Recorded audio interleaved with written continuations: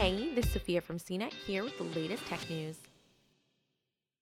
The U.S. Supreme Court said Monday it wouldn't hear an appeal brought by Michelle Carter, who officials say encouraged her boyfriend to kill himself in dozens of text messages.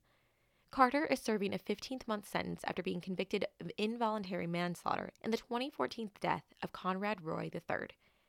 The Supreme Court declined to decide whether the 2017 conviction, which was upheld in Massachusetts' highest court earlier this year, violated the First Amendment guarantee of free speech because it was based on words she said or texted.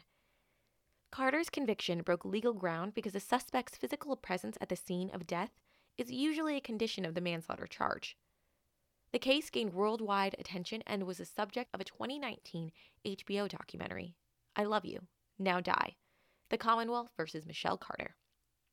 Carter's lawyer said the Supreme Court decision was unfortunate. For more of the latest tech news, visit cnet.com.